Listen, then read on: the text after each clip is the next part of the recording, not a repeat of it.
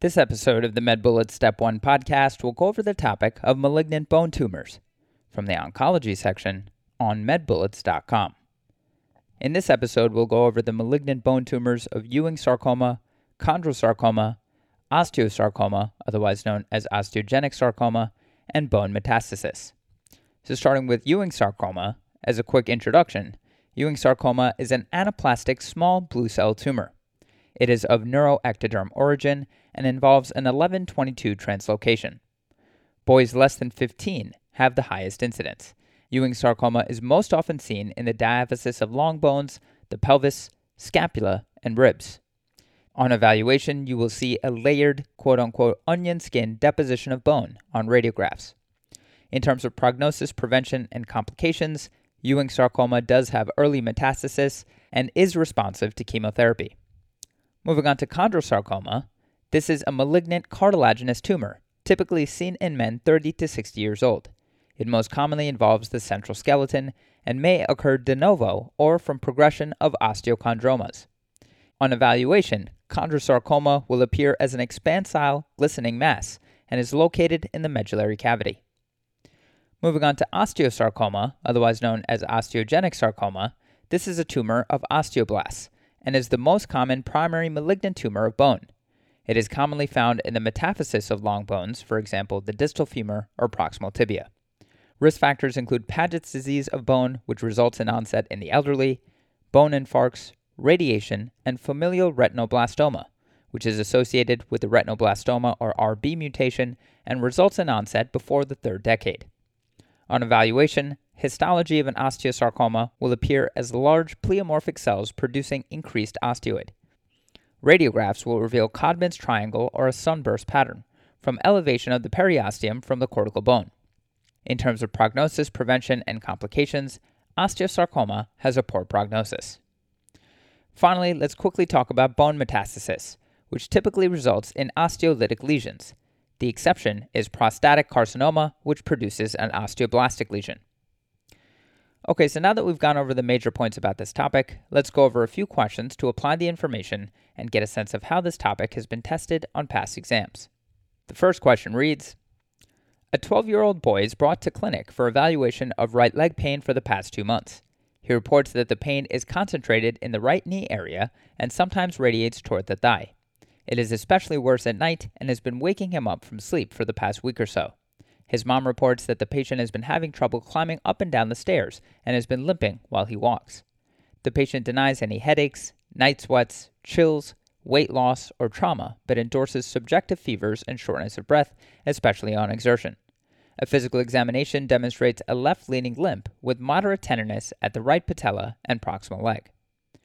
Both active and passive range of motion are intact, and there is no obvious swelling, erythema, or deformities. A radiograph of the right knee was obtained, which shows onion skinning or a periosteal reaction. What is the most likely explanation for this patient's presentation? And the choices are 1. Autoimmune-mediated inflammation and formation of pannus. 2. Bony exostosis with a cartilaginous cap. 3. Malignant production of osteoid. 4. Neoplastic proliferation of multinucleated giant cells. And 5. Translocation of chromosomes 11 and 22.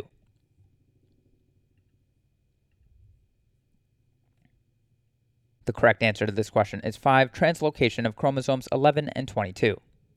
So this patient likely has Ewing sarcoma, as demonstrated by the quote-unquote onion skin periosteal reaction seen on the radiographs, symptoms suggestive of metastasis, for example shortness of breath, and presentation of leg pain that is worse at night in the setting of fevers. Ewing sarcoma is associated with the chromosome 11 and 22 translocation, leading to the fusion protein EWS-FLI1, which is thought to be connected to the biology of these tumors. Ewing sarcoma is the second most common primary malignancy of bone following osteosarcoma. It is more common in males and usually presents in boys between the ages of 10 to 20. Clinical presentation may include swelling and pain, fever, and bone fractures. The most common locations include diaphysis of the femur, tibia, and humerus. 30% of patients may present with metastatic disease on diagnosis, which can include the pelvis, chest wall, and the spinal column. Most of the cases are due to a translocation of chromosomes 11 and 22, which leads to the EWS-FLI1 fusion protein. Diagnosis is based on histomorphology findings, which classically shows small blue round cells. Classic findings on radiographs include lamellated or quote-unquote onion skin type periosteo reactions. Treatment often includes chemotherapy, radiation, surgery, and stem cell transplant. To quickly go over the incorrect answers, answer 1, autoimmune-mediated inflammation and formation of pannus describes rheumatoid arthritis, which would present with pain, swelling, and morning stiffness commonly of small joints of the body, for example the wrist, proximal interphalangeal, or metacarpal phalangeal joints. In addition, the disease commonly manifests in middle-aged women. Answer 2, bony exostosis with a cartilaginous cap describes osteochondroma, which is a benign bone tumor that can be visualized on the radiograph. This patient's radiograph does not demonstrate this. Answer 3, malignant production of osteoid describes osteosarcoma, which can present similarly to Ewing sarcoma. However, osteosarcoma commonly involves the metaphysis, while Ewing sarcoma commonly appears in the diaphysis of long bones. In addition, this patient has signs of early metastasis, for example, shortness of breath indicating chest wall involvement, which is more common in patients with Ewing sarcoma. And finally, answer 4, neoplastic proliferation of multinucleated giant cells describes a giant cell tumor, which is a locally aggressive benign tumor. It often involves the epiphysis of long bones, but would look more like quote-unquote soap bubble lesions on radiographs. To leave you with a bullet summary, Ewing sarcoma is often associated with an 1122 translocation, and radiographs will demonstrate characteristic periosteo reaction. Moving on to the next question. A 67-year-old man comes to the clinic complaining of left shin pain for the past 2 months. He reports that ever since he injured that leg from a fall, he has been experiencing this 8 out of 10 stabbing pain at his left upper shin that comes and goes. It has been progressively worsening to the point that it is affecting his daily life, for example, walking to the grocery store. The patient denies fever, chills, weight loss, chest pain, shortness of breath, weakness, or loss of sensation. A physical examination describes what appears to be a soft tissue mass at the proximal tibia. A radiograph of the left leg demonstrates a sunburst sign in the proximal tibia. Which of the following is a significant risk factor for this patient's disease? And the choices are 1, growing pains during childhood, 2, osteochondroma, 3, Paget's disease of the bone, 4, rheumatoid arthritis, and 5, sporadic retinoblastoma.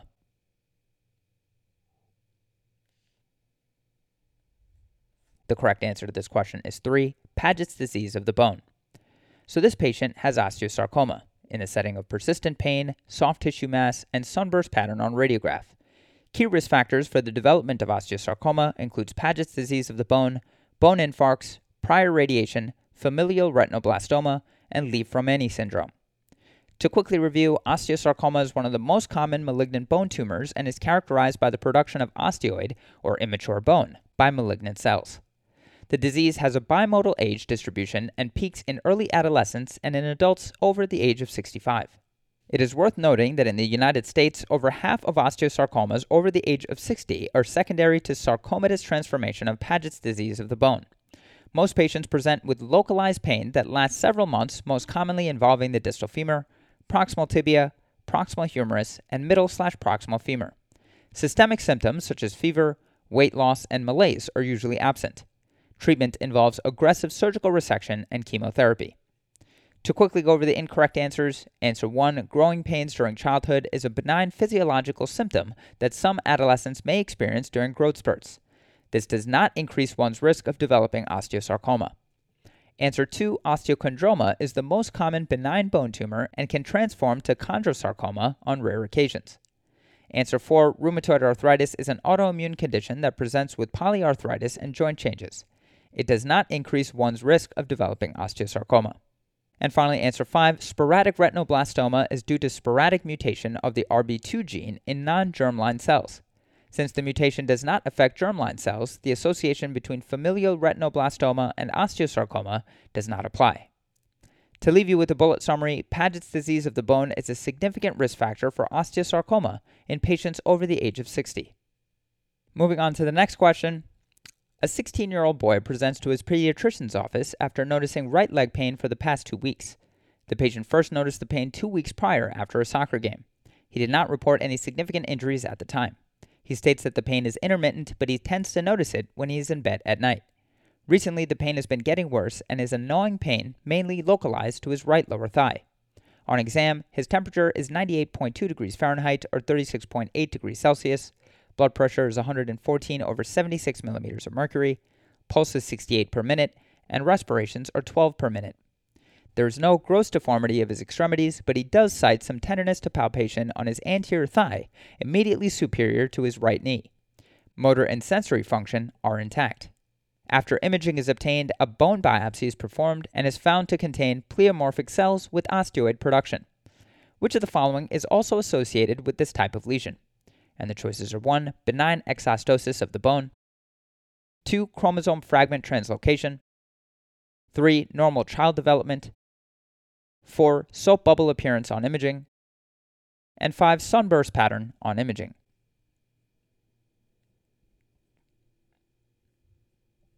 The correct answer to this question is 5. Sunburst pattern on imaging. So this young patient with bone pain and biopsy showing pleomorphic cells with osteoid production likely has an osteosarcoma, which can be associated with a sunburst pattern on radiography. To quickly review, osteosarcoma is the most common form of primary malignant bone cancer and is found in 2 age groups, patients less than 20 and patients over 65. Symptoms often include bone pain that is worse at night and swelling if the tumor is large enough. The tumor is most commonly found at the metaphyses superior to or inferior to the knee joint, but can also be in places such as the pelvis or the jaw.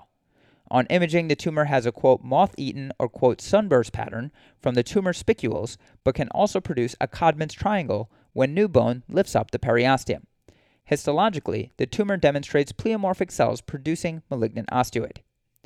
To quickly go over the incorrect answers, answer 1, benign exostoses of the bone are seen in osteochondromas, which are the most common benign bone tumor. These also affect younger individuals, that is, men under the age of 25. Histology demonstrates mature bone with a cartilage cap. Answer 2, chromosome fragment translocation is found in Ewing sarcoma, which presents in boys younger than 15. This involves a translocation of chromosome pieces on 11 and 22, which creates a fusion protein. Ewing sarcoma demonstrates small blue cells. Answer 3. Normal child development can be associated with bone pain termed quote-unquote growing pains. These pains typically occur at night in young children and can often be found behind the knee. Biopsy would be histologically normal. Answer 4. Soap bubble appearance on imaging is associated with giant cell tumor of the bone. Giant cell tumors are found at the epiphyses of long bones and present in individuals between 20 to 40 years of age. Histology would demonstrate multinucleated giant cells. To leave you with a bullet summary, osteosarcoma demonstrates a sunburst pattern or Codman's triangle on imaging and pleomorphic cells with osteoid production on histology. And moving on to the final question. A 65-year-old man presents to the clinic with complaints of back pain. His past medical history is significant for diabetes, hypertension, benign prostatic hyperplasia, and anxiety. He was recently hospitalized for streptococcal bacteremia from pneumonia, but has recovered from that illness. The patient reports progressively worsening back pain that began 5 weeks ago, shortly after he lifted some heavy groceries. The pain is concentrated at the lower back and is described as crampy and dull in quality. It waxes and wanes, but is especially worse at night. He denies any urinary incontinence, fevers, sensory changes, or weakness. A physical examination is significant for tenderness at the lumbar spine. A straight leg test is negative, and the patient has no sensory or motor deficits. A radiograph of the lumbar spine demonstrates increased patchy bone density at the bony pelvis and lumbar spine. Laboratory studies are as follows. Hemoglobin is 11.2, hematocrit is 32%, leukocyte count is 7,600, platelet count is 136,000. Serum sodium is 137, chloride is 98, potassium is 3.8, bicarbonate is 24, calcium is 12.8, BUN is 24, glucose is 101, creatinine is 1.0, alkaline phosphatase is 124, aspartate aminotransferase, or AST, GOT, is 17, and alanine aminotransferase, or ALT, GPT, is 12. What is the most likely explanation for this patient's symptoms? And the choices are 1. Metastatic prostate cancer, 2. Multiple myeloma, 3. Osteoarthritis, 4. Spinal cord abscess, and 5. Vertebral compression fracture.